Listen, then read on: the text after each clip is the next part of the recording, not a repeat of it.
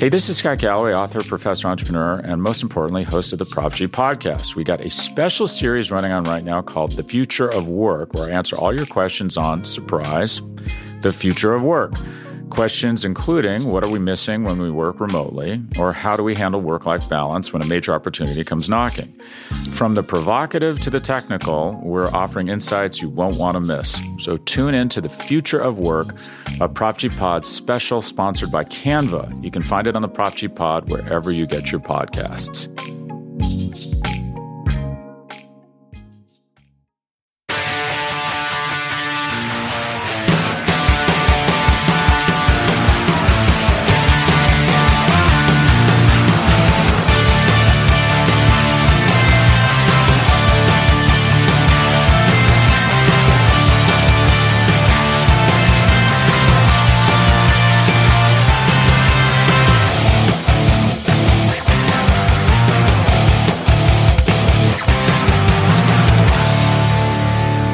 Hey everyone, how's it going? It's Anthony Cosenza with the Orange and Black Insider Bengals podcast coming at you on this. It's Wednesday. We're kind of back a little bit on the normal schedule for our weekly show. Now, when I say that kind of tongue in cheek because, as I mentioned last week, YouTube has decided to throw us for a bit of a loop. And Google Hangouts has decided to throw us for a bit of a loop. So we're trying to work through it. We were, for those of you maybe that were kind of checking out some things earlier with our channel, I was kind of testing some stuff out, and hopefully you weren't confused. But we've had to try out new software. We've had to try out a bunch of new things. So for those of you tuning live to the YouTube channel, if you can, please let us know that you can see and hear me and see and hear. Well, you probably won't see him this week, but hopefully you can at least hear him. He's connected via computer this time instead of over the phone. John Sheeran. John, how's it going, my man? Yeah, as Anthony said, I don't know if you all can see me, but I am giving my co-host Anthony a resounding round of applause for the technical work that he's done to get the show to where it is right now. Like he said, YouTube threw a giant wrench at our faces, and he has stepped up to the plate and somehow made it work. He says he actually told me before the show he's not technically savvy, but I don't know if I could have done anything close to what he did to make sure that we got the show up tonight. But we are here and we're ready to talk Bengals. Yeah, I think it sounds like that people are able to see me and hear me. I think they can hear you, which is good.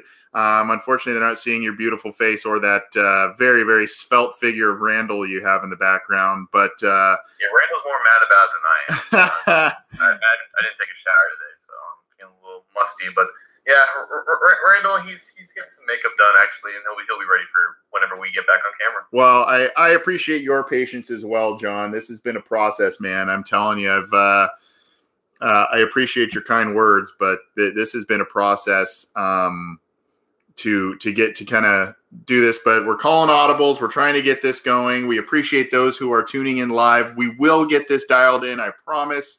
We'll get it all figured out. Unfortunately, we had a process when we do this show. We had a process that we always had done for basically three and a half years. Kind of had that dialed in, and then all of a sudden, there's a big change with the platform. So either we will continue to do these live YouTube, try and do it through YouTube, kind of how we're doing it right now. Hopefully being able to add in the video of John as well as his audio, kind of like we've always done. Or we may have to do a different platform and we still want the live interaction from viewers. We'll keep you updated, I promise. Everything's still good to go in terms of, the various places you can get this program. Our stuff still is on YouTube. The audio can be found on iTunes, on Stitcher, on Spotify. It can be found on Google Play, the Megaphone platform, as well as on cincyjungle.com. We may be expanding the reach a little bit on, where we'll be getting this show, but we'll keep you updated on all of that. On tap for this week, there's a lot going on. There's some news about the running backs, both kind of positive and negative, both involving injuries. So we're going to talk about the running back positions. John Sheeran, my co-host, put up a post recently on CincyJungle.com kind of doing a roster projection. Some news that came out Wednesday about the running back spot may tweak some things, but for the most part, I thought it was very interesting, and there is a discussion to be had about some of the bubble roster players, some guys that John omitted from making the final roster there, and I think we need to talk about that. He'll also give us some of his further training camp. He's been there firsthand since our last show. He's been to a few more practices. He'll maybe give us a few more pieces of insight there. And then, of course, we're going to talk about preseason game number 1, the very first time the Bengals are going to get in real action of some kind against another team in the Zach Taylor era. So we'll talk about that. We were going to get to listener questions tonight, but I think we're going to hold off until Friday afternoon, Friday evening for that. So we'll be sure to get you a time on that. For now, it'll probably be about maybe 6 Eastern or so to have a special standalone listener question segment where you can call in, text in, leave us some chat stuff, and we'll get that going. We do want to make sure that is still part of this show. So, we're going to have that. It just for the sake of time. And of course, obviously, it coming up against the start of the preseason. I think people will be excited to send us some questions there. So we will get that to you. Whew, we're going to take a deep breath and getting all the housekeeping stuff out of order. One thing I did kind of want to tee the show off with just for a little bit. And John, I'd like to get, your thoughts and sentiments on this as well. This isn't a political show. This isn't anything like that, but we would be remiss if we did not mention our saddest or deepest sympathies and whatnot to really over the past couple of weeks, 3 different areas in the United States that have experienced a form of mass shooting. One was in Northern California. One was in El Paso, Texas. And one, of course, was very close to where a lot of our listeners and a lot of Bengals fans are based in the Dayton area. So, it really is shocking. It's really something that jars you to your core. There are a lot of thoughts and things that I could share that, could make this maybe a bit contentious. And I don't really want to do that because of the political scope and all of that. But this kind of stuff has to stop. And, it's like I said, it's shocking. It's becoming a thing where they're becoming more and more common, unfortunately, and they are turning into a thing where it's disrupting things that people do in their everyday lives. It's disrupting, it's becoming a thing that is making people, or the intention is to make people fearful doing things they enjoy or anything like that. It's easier said than done, but we just can't let things like that stop us. I went to a concert, truth be told, on Saturday night, and I kind of had a side eye that night because of some news, using peripheral vision, seeing, who's got what here. And it's a jarring feeling. And I'm sure all of us have experienced that. I have also, truth be told, personally experienced losing somebody from gun violence, losing a family member from gun violence. And so I have some very personal feelings about things like this, but not to go on a rant or anything, but we just wanted to make sure that we recognize those terrible tragedies, that we give our condolences to anyone affected. And, obviously this is something, John, that hits a little bit close to home for Ohioans, for Bengals fans, because one of those was in the city of Dayton.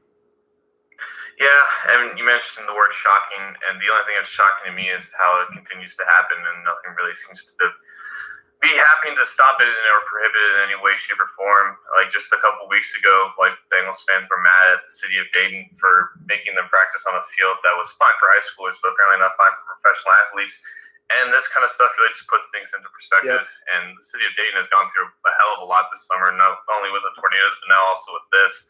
But I think this is like shooting number 250 for this country, and like the second the second country in that ranking is at like 3 right now. So it's this kind of stuff only really happens here, and I guess we just don't want to do anything about it. But yeah, you're right, and it just really puts things in perspective and really changes our lives for the worse. Like there was a video like last night, just people at Times Square, they overhear a motorcycle backfire and panic ensues because someone thinks someone is open fired. So like this stuff just shouldn't happen in any modern society, but you know, it really does put things into perspective, and our hearts obviously with those families that were impacted in California, Texas, and Dayton. But thoughts and prayers can only do so much when people keep dying for senseless acts. I understand, yeah, and I understand that the action of some kind is needed, and there's a lot of different standpoints or viewpoints on what kind of action would be needed to help curb or stop these altogether. Obviously. The bottom line is, I mean, at this point, what we can give is our condolences, our prayers, our thoughts. That is what we can give. There are ways to help financially some of these things. There are ways to volunteer.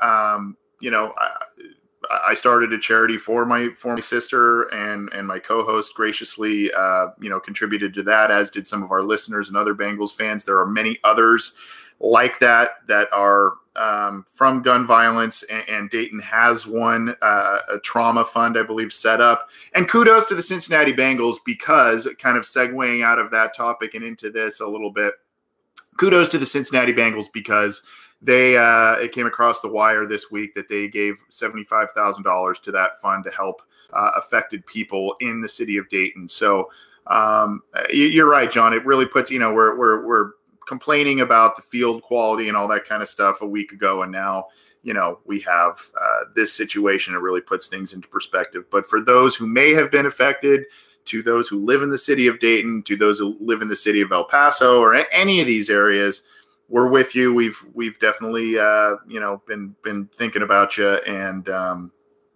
hopefully these things just stop occurring altogether. It would be nice to not to have to address these types of things, but stay strong, Dayton. That's all I can say. Thanks for indulging us on that. Let's get going on some Cincinnati Bengals player talk, some actual X's and O's and things of that nature with training camp in full swing. John, I guess we can start with your roster projection, which I thought was very interesting because there were some spots that were really light. There were some players that I find very intriguing that you had left off. There were some players that I don't know. There's a lot of I think, and as it goes with any projections like this, there are a lot of areas that seem to be, it could be called in bait. So with that, if you can, maybe give everybody a mile high overview of what you did, and then we can kind of dissect some of the areas that I think a lot of people may have some questions about. Right. So we've done a few of these this offseason, and for the most part, most of this has maintained some sense of consistency. The main areas that I altered for this week, just based off what I've seen from him, what we read from reports and whatnot, was going for 7 wide receivers, including Damian Willis with the group of AJ Green, Tyler Boyd, John Ross, Alex Erickson, Josh Malone, and Cody Core. Going light at tight end with just 3, them being C.J. Zoma, Tyler Eifert, and Drew Sample. And then on the defensive side of the ball, only going with 4 defensive ends, Dunlap, Hubbard, Lawson, Kerry Wynn, and 5 defensive tackles, and Geno Atkins, Andrew Billings, Ryan Glasgow, Christian Ringo, and Reynold Wren. And this is mainly in part for basically what the rotations are like at those respective positions so far in camp and probably going into week 1 of the preseason. But I guess we can really start with the first couple of positions on offense. I had 3 quarterbacks with Dalton, Driscoll, and Finley, but this was before Finley started taking second team reps with the team starting on Family Day last Saturday, and actually I think the past couple practices as well. So I think there's a slight shift in that where Driscoll's spot may not be entirely safe, and that's the whole point with that, is that they would only go 3 if they want to keep Driscoll, because Finley's pretty much making the team. So if Finley does start ascending that, like, he can just push Driscoll off the roster, and that opens up another spot. And this was also before Rodney Anderson. We'll get to Rodney Anderson news in a minute, but this was before they had some injury issues at running back, and maybe they want to go light there because AJ Green is still hurt, and he's probably not going to go to injured reserve designated to return or the PUP list. So maybe they go 7 receivers, because if they want to go 3 receivers, playing for most of the snaps, you would have to figure that they're going to have at least 5 or 6 active. And if you're not going to have your best one there, you might as well get, maximize depth there. And at this point, it's just hard to leave Willis off the roster altogether with the movement and the momentum he has in training camp so far. But at the same time, you have to keep Malone and Core on there, because they're getting starting reps without Green and also John Ross in the roster. And then with all that said and done, you're at a point where you're looking at the tight ends and you're thinking, okay, maybe we go 3 to begin the season while Green is still hurt, and when Green comes back, maybe we add up a guy like a Mason Schreck, a Jordan Franks, or even a Ethan Carter to really get that group back to 4, because they're probably going to need 4 for the season with Eifert still healthy. So those were the main changes that I made from the roster projection I did before training camp. But obviously, as we've seen, things are really fluid right now, and there's a lot of rotations going on, a lot of battles and competitions going on at multiple positions. And honestly, if I did it today, it probably would have made a little bit of difference, because that's just how quickly things are moving right now in this Zach Taylor-led team. So I'm looking at it, and I see Deshaun Davis off the list. I see Josh Tupou and Andrew Brown, defensive tackles, off the list in terms of being cut. I see, like you said, a Mason Schreck, an Alden Tate. I see, well, we'll get to running back in a second, but kind of those areas. And then, of course, you had, like you said, you had Jordan Willis off. So who was kind of the one where you're like, oh man, that's a really tough. Like, who were some of the toughest of those names that you were like, I had a real tough time not putting them on my projection? I think Tate stands out the most, at least on offense, just because in camp right now, he's getting first team special teams reps. He's like with the first team unit on kickoff return with Fedulum, with Cody Core, with Hardy Nickerson. And Nickerson was another guy you're thinking, okay, he's still getting those first team reps on special teams. He's still the Mike linebacker with the second team defense. So you have to think he's at least safe for now. And that includes leading off a guy like Deshaun Davis, or an undrafted guy like a Sterling Sheffield, who I think right now is making a lot of moves and at least building positive momentum with the coaching staff. But definitely Tate stood out to me as a guy who's going to probably make it down to the final wire. And I just think he has to just hold off from the hype that Damon Willis is building up. And even Stanley Morgan, he hasn't completely disappeared. He's still getting opportunities. He's actually getting opportunities as a kick returner, the other practice that I went to, and he's still making plays in the red zone, at least in those drills. And obviously Jordan Willis is another one. Like, 4 edge defenders might not be the way they go, but I think right now they see more value in Win, not only as a veteran, but a guy who can play multiple spots, a guy who's getting first team reps with a nickel pass rushing unit.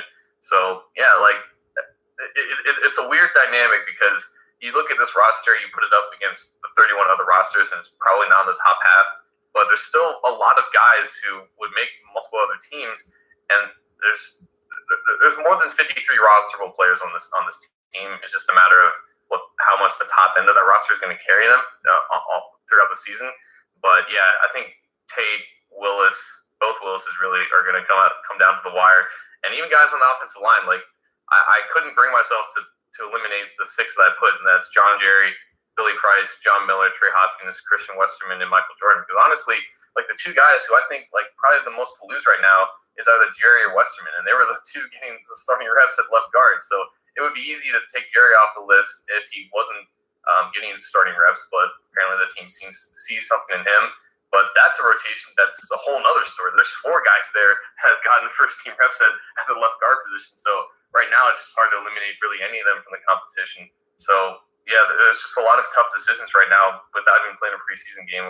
Hopefully we'll see more clarity in the coming days. So we're getting a couple questions in the live YouTube chat. We're going to try and kind of address some of these, but like I said, we're going to try and we're going to have a different standalone later this week to kick off the preseason game. We're going to have a standalone listener question show, but I thought this was interesting because I'm looking at your groupings, and then I see this comment from Luis G says, so in short, and of course I'm assuming Luis is kind of being serious as a fanboy, but also being, says it a little tongue in cheek, but so in short, the Bengals are super loaded in talent and will possibly win the Super Bowl. Who dey? I look at it. It's funny that he said that because I'm looking at it and I see a couple of position groups that I'm like, wow, they've got a lot of talent in these groups. And then there are others where I go, oh boy. And it seems like a roster that has, 3 or 4 position groups that are very, very strong. And then I see a bunch of meh. I guess, you look at running backs. Well, again, we'll talk about that in just a second, but Joe Mixon, Giovanni Bernard, Travion Williams, and then potentially Rodney Anderson. We'll get to that in a second. That's a very strong group. Wide receivers is pretty strong, but it's top heavy, and it's obviously lessened with the situation with AJ Green. Tight ends, strong group, but still some question marks there. I look at the secondary. That's got to be two of the better position groups in the league in terms of cornerbacks and safeties. Those are very strong. But then you look at linebackers. You look at even interior defensive linemen behind Geno Atkins. A lot of question marks there. Edge defenders, there's some talent there, but some question marks. And then, of course, the offensive line. So I see a real mixed bag in terms of when you actually look at it, position group by position group. A couple of very strong position groups and some others that really make you uncomfortable. Yeah, and I always fall for this every year, how the defensive line, I always come away with the conclusion that they're just a really strong group. And I think it's always just the effect of them going against the offensive line. So I just have to maintain my sense of actual reality with that. But honestly, I like what I've seen from the defensive line as a whole. I haven't seen really any, at least for the guys in the first and second teams, I haven't seen any real negatives there. Specifically with Christian Ringo, who I added on for this edition, he's been balling his butt off with the second team, and even Andrew Brown, who I didn't have on here. I think we can almost list him as an edge defender now, because this was something that Jeff Hobson reported as well in his latest camp report, that he's been exclusively an edge rusher, and I think that might have to do with the lack of depth at edge rusher and the fact that they didn't really address the position for each seat, besides Kerry Wynn, who again is probably a lock for the roster at this point. But I think we can include Brown with that group at edge. And I don't know if it really helps his case necessarily to make the roster, but that interior right now is really packed with a lot of guys who have a lot to prove. And obviously, Wren is probably going to make it along with Glasgow and Billings. But, it could really depend on what they want to do to really split that group up, because they could go 4-inch and 5 interior guys or vice versa. It really depends on how much versatility they're going to count on for the guys that they do keep. And with the linebackers, obviously any group that includes Hardy Nickerson has questions in it, and it's really up to Jefferson, it's up to Pratt, it's up to these undrafted guys, it's up to Davis as well to really just prove that we don't need this guy who runs a 5.7 40 just because he's somewhat adequate on special teams, and it's going to come down to the preseason and them just making plays and just proving why they do belong on this roster, because they do have some athletes at the position, but so far, it's just been pretty much the same old story with how they look, especially against the passing game at that position right now. So one thing I saw, and I don't do a lot of the I read the comments on Cincy Jungle and everything, but I don't necessarily interact, and sometimes I just don't get around to reading them. You and I are busy posting stuff, doing this show, writing stuff, so unfortunately, some of the comments go by the wayside. But one I thought was interesting. Before we get to the running back situation, it was from a commenter, Zach2305, that says Ethan Carter is more likely to be the 4th tight end, and the author, by the way, that's your new nickname, the author, doesn't even mention his name. He fits the H-back mold better in the offense than Shrek. My contention with that, and I got your back here, author. I think Drew Sample's filling that role, and you can correct me if I'm wrong by what by what you've seen in camp, but I think that he's going to kind of be a catch-all lineup everywhere type of guy, including maybe at times in front of a running back, go out in the flat and make a catch. So in that way, I think he's a guy that, while I'm not personally comfortable with the idea of keeping 3 tight ends because CJ Uzomah has battled injuries in his career, so has Tyler Eifert. I think that if you're going to go heavier somewhere else, like a wide receiver or something, I think that's where a Drew Sample maybe kills 2 birds with 1 stone by his roster spot. Am I wrong about that? No, you're not. And honestly, I haven't seen them use an H-back that much in camp. And I don't know if it's just because they just haven't got to that portion of the playbook yet. But people have to remember that this is the Rams offense that they're interjecting into this personnel grouping stuff and whatnot, and they didn't use a lot of H-backs or fullbacks in that matter. So I honestly should have included Ethan Carter in the paragraph, but I don't think he'd make the team because they want to line him up in the backfield, because that's not what they've been doing in camp at all. They've been out of the shotgun, and they've been out of just the I formation, single back formation look. So I haven't seen very much of an H-back, and I think that should have been expected if you had any idea what the Rams offense was doing the past couple years with Sean McVay in there. So Ethan Carter definitely still has a chance to make it, but I don't think he would make it because he has versatility as an H-back. And you're definitely right. Like, both CJ Uzomah and Drew Sample can do that efficiently. Even Tyler Eifert, for that matter. But I don't know if they want to use him like that to preserve him from any more fluke injuries. But yeah, that's basically what I would have to say. Right, and I think that if it came down to potentially keeping an Andrew Brown, a Josh Tupou, maybe a linebacker, I think there are a number of players the team would consider keeping. No offense to Ethan Carter, maybe he's listening to the program, but I think there are a number of bubble players that would make the team ahead of Ethan Carter. That's just my opinion, but who knows? And again, something to note that, and I don't want to speak for you, John, but my assumption is that this isn't John's hopeful roster projection. This is using who you think will make it. Yes, some guys you like, but also taking into account a new coaching staff and what this team has traditionally done. It's kind of a formula you use to create this, right? Yeah, and honestly, we have no idea what Zach Taylor and his group of guys are going to construct this roster. Like all of our precedents are basically lost with the absence of Marvin Lewis there. So I didn't really look at what the Rams did for their final roster last year. And maybe I should have for this, but this is honestly just like a lot of gut feeling with basically what I've seen, what I've written down. And yeah, like I highly doubt they go 7 receivers and 3 tight ends. That was just something where I just had to basically keep it down to 53 and make that number for the final post. But like, again, this situation is extremely fluid, and a lot of injuries are impacting sentiments right now with how this projection is looking right now. And again, it's just a lot. It's just way too early to make this with any vindication, I guess. Yeah. Hey, this is Scott Galloway, author, professor, entrepreneur, and most importantly, host of the Prop G podcast. We got a special series running on right now called The Future of Work, where I answer all your questions on, surprise, the future of work. Questions including, what are we missing when we work remotely? Or how do we handle work-life balance when a major opportunity comes knocking? From the provocative to the technical, we're offering insights you won't want to miss. So tune in to The Future of Work, a Prop G Pod special sponsored by Canva. You can find it on the Prop G Pod wherever you get your podcasts.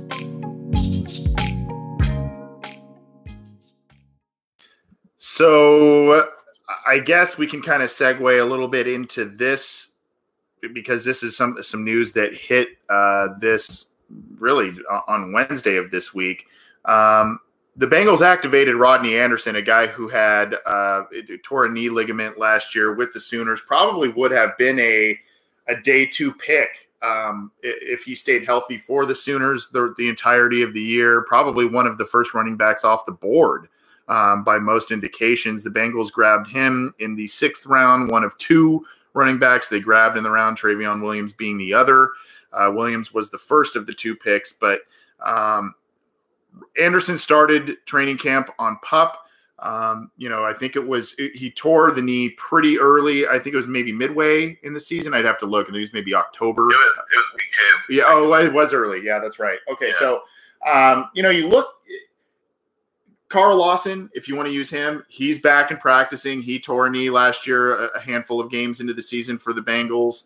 The guys are coming back from these a little bit more quick. Sometimes years ago, John, these used to be career enders, right? And now just because where medicine is and how these guys are able to come back, these guys are coming back in less than a year from these things and playing football. So how do you – was this something that you think was kind of in the plans in terms of timelines and he's rehabbing well and things are looking good? Or do you think this was maybe exacerbated a little bit because of an injury to Giovanni Bernard, who's been, again, that hasn't really been divulged. This has been a scary offseason in terms of, he's okay, but then all of a sudden, boom, gone. So do you think that kind of made them make this move off of Anderson, off of Pup, come a little quicker than expected? Or is this just in general something that's a good sign? Bernard will come back when he comes back and he should be okay. And Anderson is just a guy they're going to have in the stable and they're going to have a really, really strong running back group.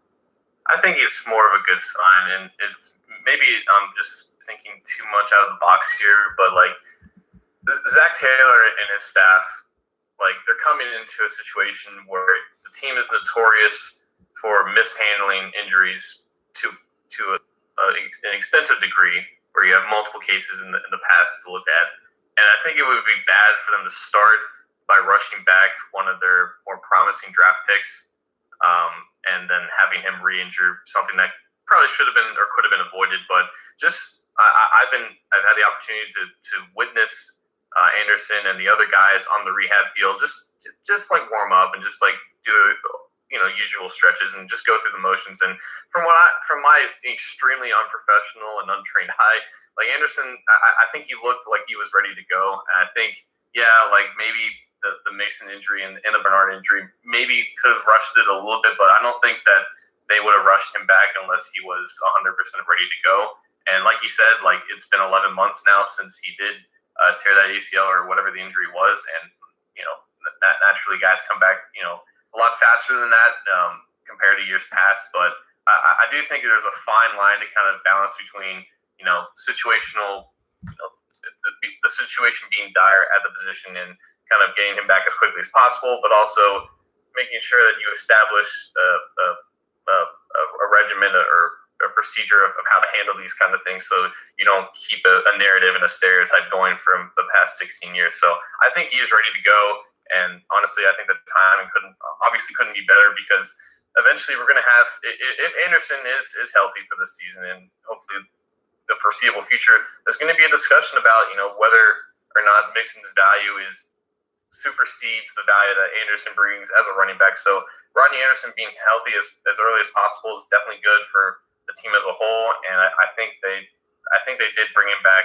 when he was ready, and not before, even depending on the situation at hand. Yeah, so interesting situation there. And Spencer Myers in the live YouTube chat says, "Is it standard to keep 4 running backs? I feel like it's normally 3, but I don't see an odd man out if Anderson is healthy." It was always 4, I think, with Pierman on the roster. It was, yeah, it was, because he obviously didn't get really many opportunities on offense. He was more the special teams ace, but they kept 4 running backs and did it that way. I think that, that is a position group where injuries occur, wear and tear occurs. Mixon, for all the great things he did last year, he missed a couple of games. Giovanni Bernard in his career has been dinged up. So there are times where, this team has needed other running backs that are lower in the pecking order. And so maybe that's where,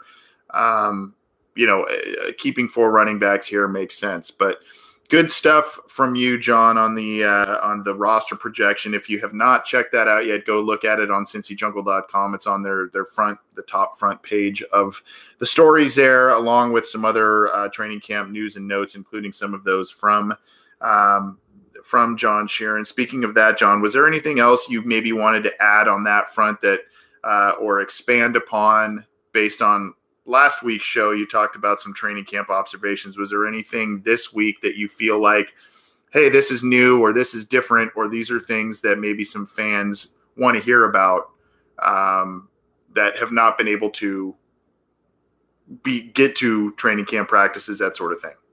Yeah, I just reemphasize that the left guard battle is, I think, still far from over. And like we saw with that clearly updated depth chart that AJ Green listed as starting receiver, John Jerry was listed as starting left guard, but I don't think it's too late to panic on that front because they did have Trey Hopkins taking first team reps for multiple days. And then they rolled out Michael Jordan there, who honestly, like, I think with just the situation at the position right now, I think they felt like they just have to try all options there. And it was reported earlier in the offseason that they were trying to focus Jordan on, snapping and improving his center capabilities in case they need him there. But he was out there with the wanted left guard. So that, again, that's four guys at that position. And when he was out there with the starters, you had Christian Westerman and John Jerry, of all guys, at the second team right tackle. And Christian Westerman at second team right guard.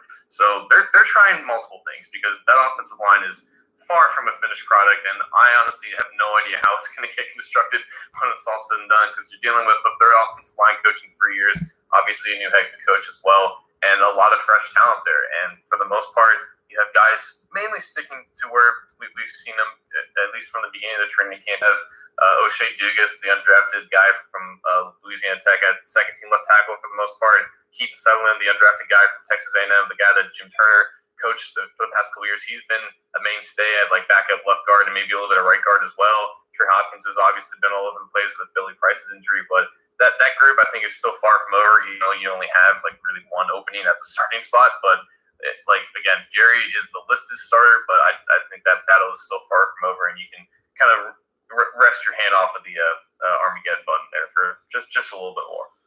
Well, good to know. I think some of us have had our finger on that button for a little while, but that's okay. That's okay. Thanks. Good stuff from you there, John. We're going to get to previewing and what we're looking for in preseason game one, what we're interested in watching in just a second here. As I mentioned, we will be doing a live listener questions standalone show. We'll be doing that this Friday afternoon / evening, depending on where you're located. Probably about 6 p.m. Eastern is tentatively when we'll set that. You can check that out. We'll have it posted on cincyjungle.com ahead of time so you can join it there. We will also have it posted. We'll have it, posted on our Twitter account, and hopefully we'll have more of this technical stuff figured out. Jason Von Stein also asks, are you going to do a show during any preseason games? What we will do, unfortunately, I will probably not be able to do it after this first game, but after the games are completed throughout the rest of preseason and throughout the regular season, we take it's usually through cincyjungle.com's Facebook page, so you have to like that page. It's usually myself that goes on there to do about 15, 20 minutes to recap the game, take some questions, that sort of thing. So we will still be doing that. And if you're unable to join us right after when we do that on the Facebook feed, that video and that audio, we put that on all of the channels here for this show. So you can join us live on the Facebook feed, or it'll be available on our platforms, and the video will be available as well. And by the way, those platforms are iTunes, Stitcher, Spotify, Google Play, Megaphone, YouTube, and of course all the stuff's on cincyjungle.com. So hopefully that helps. And by the way, for those wondering, Jason Von Stein is the artistic genius who gave us a little bit of music for the show. So on a lot of our videos that are on our YouTube channel, they begin and end with a tune that Jason has come up with, and it's very, very cool. It's a tune called Mr. Misery, and he let us know that tune is actually on iTunes, and since he is such a loyal listener, a good guy, and supplied us with that music, we ask that you maybe support him in searching for that tune on, I believe he said it's on iTunes and other things, Mr. Misery by Jason Von Stein. So kind of a cool tune. And if you like the tune and you like this show, go do him a solid, go do us a solid, download that song for him. We hope that you support Jason in that, a fellow Bengals fan. John, we are moving on here. I can't believe it. This year has gone by so fast. I guess it's because we've been busy and everything, but the first preseason game is here. New coach, new era of Bengals football, all that good stuff. And there is a lot to like when it comes to what we've seen so far in training camp from the Bengals. There are a lot of questions as well. I don't know that we'll get a ton of answers coming up here this Saturday, but let's just start with this. And I think I know where you're going to go with it, but what are you most interested in seeing in preseason game number 1 as the Zach Taylor-led Bengals take the field? I just think how he, as a coach, operates, not only just the extremely vanilla game plan, but how he reacts to how the starters do. I think I don't know. I think his plan with the snaps distributed is going to be pretty fluid, depending on the success or failures of the offense and defense and those starters as well. Maybe I think from what we've seen in years past, I believe they had the first team offensive line out there for a series or two with the second string quarterback and receivers and whatnot, just so they can gel a little bit more. So maybe that's something that we see again for this year. And on the defensive side of the ball, how heavy that rotation on the defensive line is going to be, how we see those young linebackers get implemented early on into the game. And, we just got to tone back our expectations, I guess, for what we expect to see from this offense so far, because I'm sure Taylor's going to keep the playbook close to his chest, not roll out a lot of exotic things in that nature.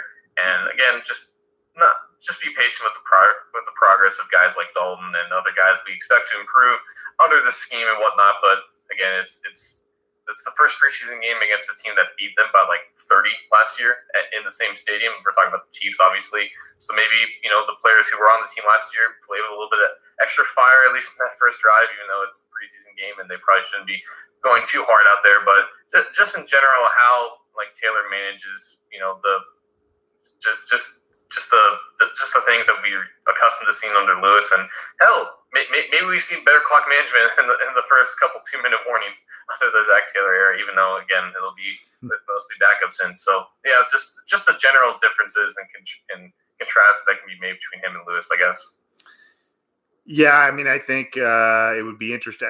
You hope that kind of stuff is not too big for him, and if it is too big for him, he's got four games to figure it out. So, I think that is definitely something to keep an eye on in terms of game management. Are there going to be the stupid penalties that you can attribute to coaching? The too many men in the huddle type of things, the illegal substitution. Those types of things. Are those going to be part and parcel of preseason week 1 because of potential jitters, because of an inexperienced coaching staff, that sort of thing? It's hard to really get a grasp on how good a team is or isn't in the preseason, especially in preseason game 1. And what you really tend to notice, especially in the later quarters of the preseason and especially in the early games of the preseason, is there is a lot of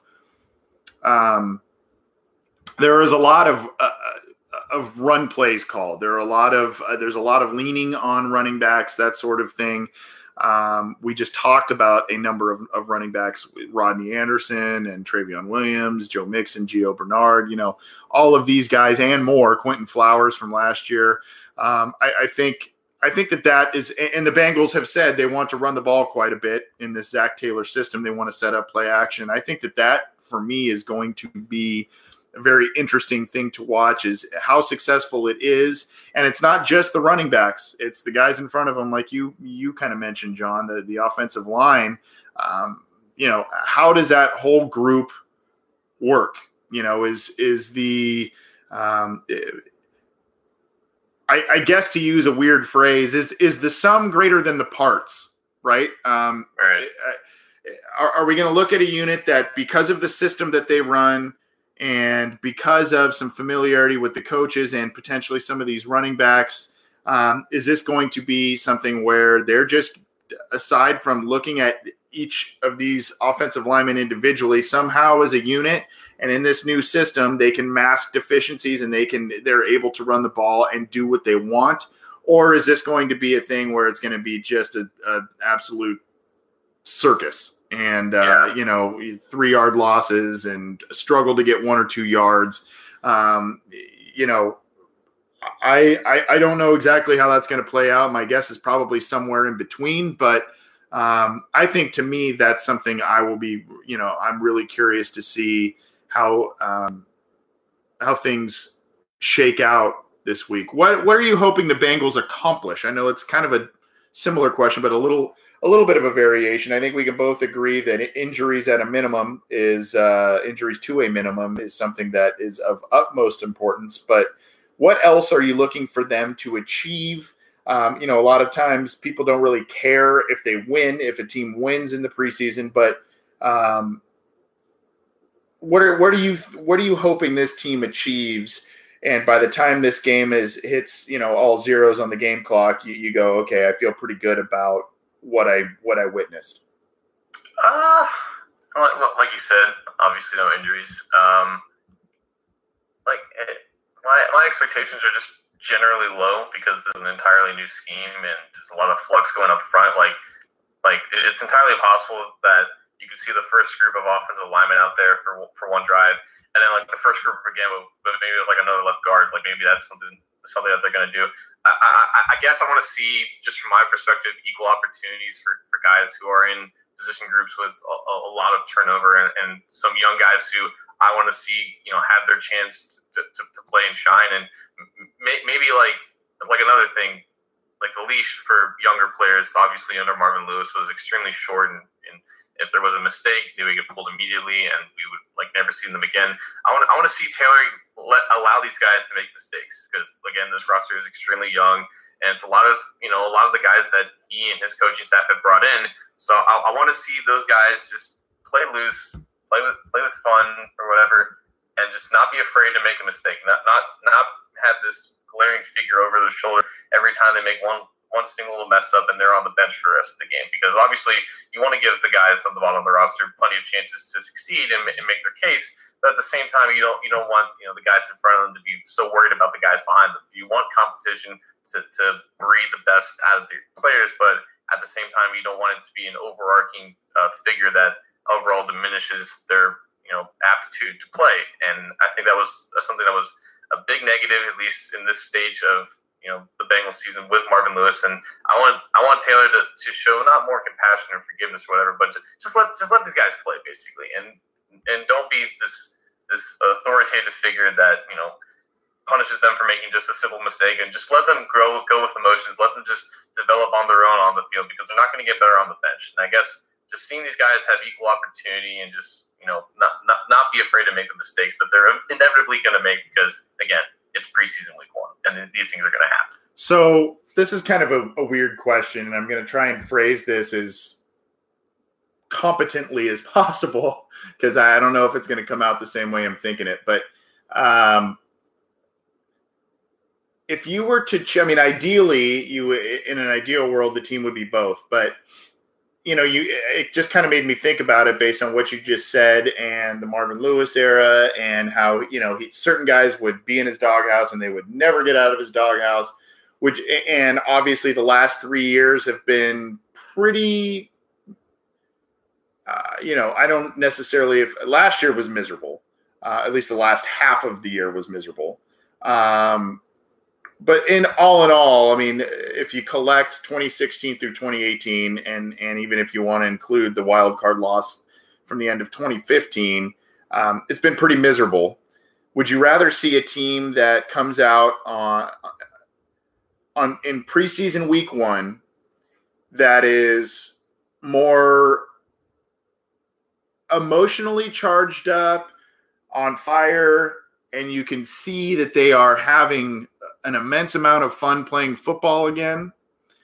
Or would you rather see, maybe a bit more buttoned up, disciplined, maybe a couple fewer penalties, and not as sloppy play in week 1, if there is such a thing? Do you understand what I'm asking? Yeah. Like, selfishly, I just want watchable football, but I know that's what I'm rarely going to get in the preseason. But ultimately, like, we're not really going to remember this game when it's all said and done at the end of the season. Like, if we're going to remember a week 1 game, it's going to be the regular season. And for that passion and fire that you were alluding to, like, they better bring that week 1. But, like, for now, I just want them to just go through the motions and just, do what they're told, I guess, and just not get injured. I'm just mainly looking for no injuries, but and obviously that I won't get bored out of my mind by the middle of the second quarter. But, like, I'm sure there'll be some of that. I think with, like, the first team, and obviously those backups are going to play their hearts out because they're playing for their jobs and whatnot. But, like, ultimately, like, I'm not going to remember this game that much because I'm not a coach in that way, shape, or form. But, yeah, I'm just not really concerned with that just yet, I guess. So, okay. So, I mean, like I said, ideally you'd love to see both, because obviously winning and playing good football breeds a fun attitude usually. So, I mean, ideally you'd like to see both, but, I guess baby steps a little bit in under this new staff. But like Matthew Wayne Smith in the live YouTube chat says, I want to see chemistry in the line back in core. Yeah, that'd be good. So if you could name 3 players that you are specifically looking at this week, who do you think, who will you be having under the microscope? I think that, I mean, obviously, at least for me, and I won't give mine yet, but at least for me, I think that it shouldn't necessarily be the quote unquote starters, because I don't think they're going to get a lot of time. So I think at least for me, we're probably going to be talking about a lot of bubble guys, a lot of backups. Yeah, for starters, I want to see Andrew Brown off the edge because it's still very new to me, and I'm assuming still new to him.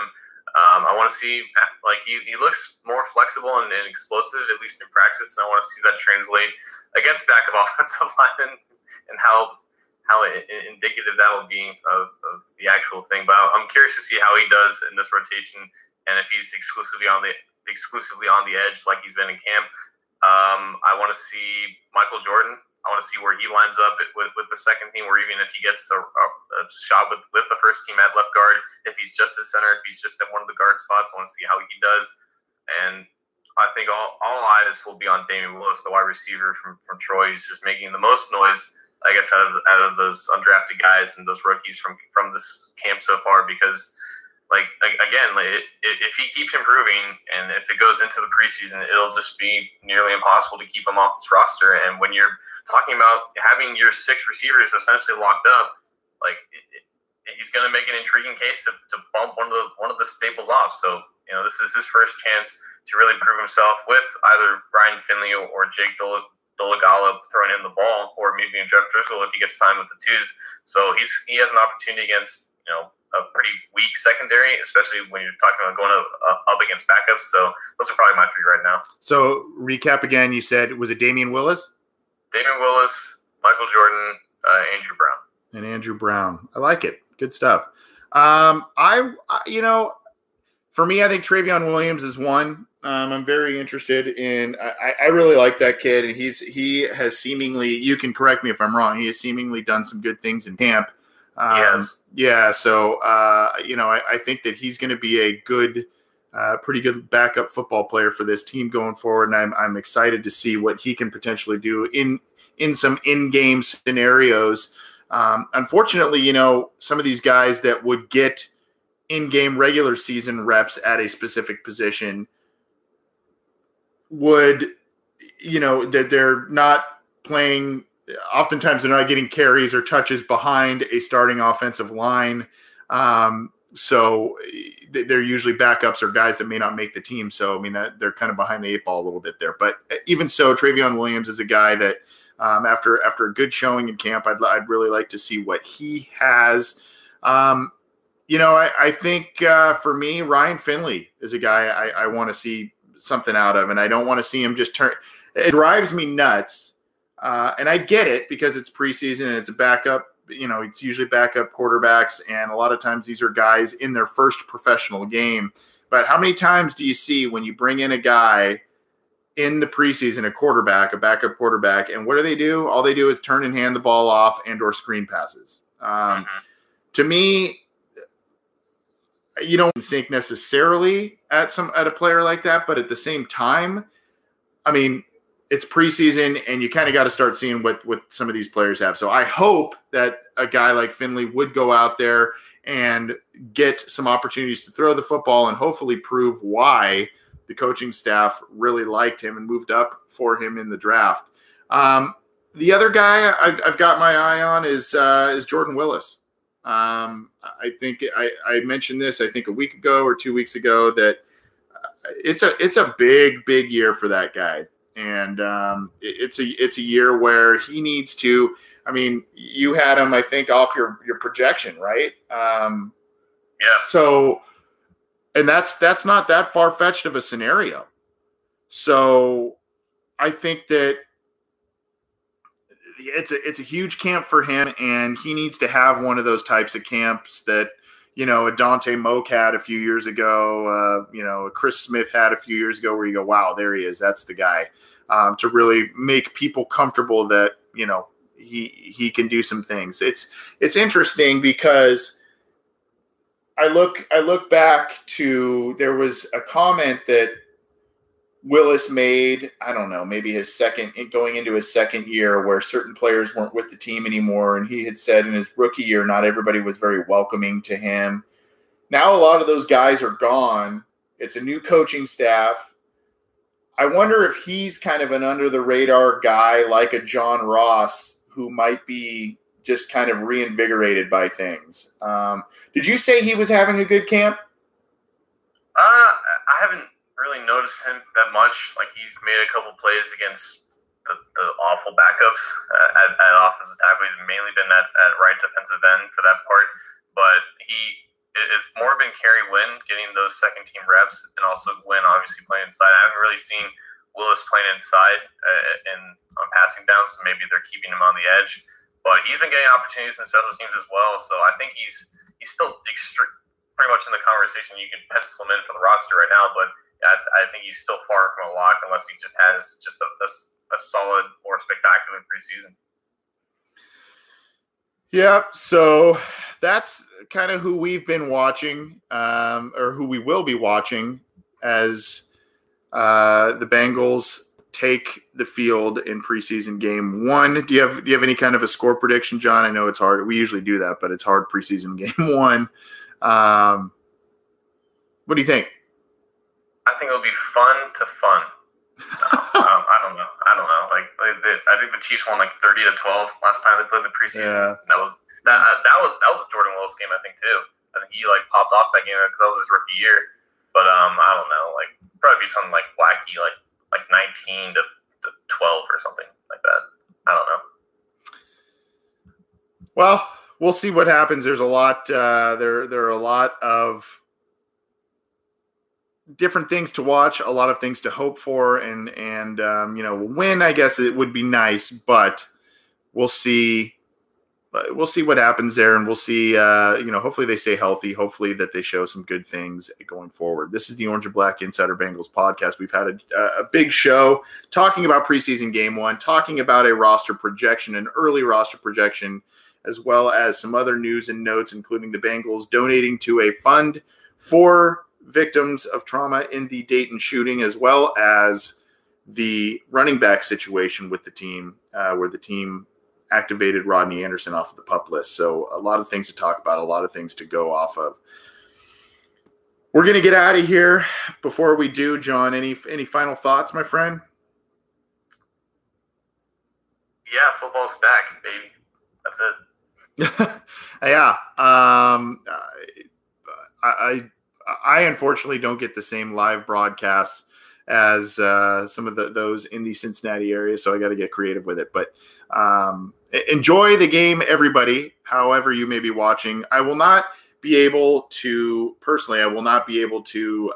do a video, as I mentioned earlier. I won't be able to do a video right after the game, but I will probably be able to do one Sunday to recap. If you want to join us, it'll be on Facebook Live to submit questions and comments, and then we can, we'll put that on our audio and video feeds from there. So, you can check that out and join us if you can. There's, as I mentioned, though, there will be a listener question show on Friday afternoon, so please join us for that to kick off preseason week 1, and then. We'll have all kinds of different, like I said, audio and video, and CincyJungle.com will have the game covered from all kinds of different angles, news, opinions, analysis, all that stuff. You can get this show on iTunes, on Stitcher, on Spotify, on Google Play. You can get it on the Megaphone platform as well as on YouTube and CincyJungle.com.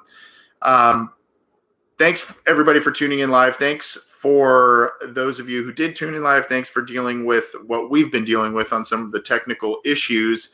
We'll get it fully sorted out. I think this week was better, hopefully, a better experience. It was a better experience for me in show than it was last week. So I appreciate everybody's patience, including yours, John.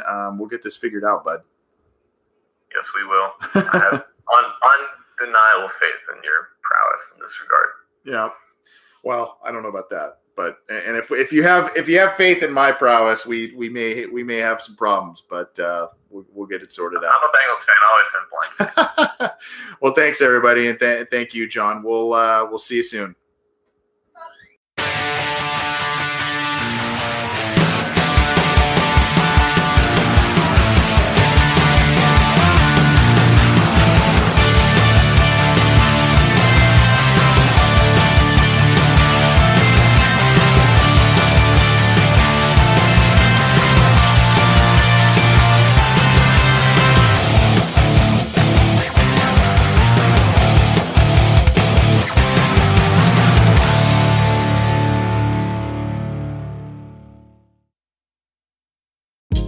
Hey, this is Scott Galloway, author, professor, entrepreneur, and most importantly, host of the Prop G podcast. We got a special series running on right now called The Future of Work, where I answer all your questions on, surprise, the future of work.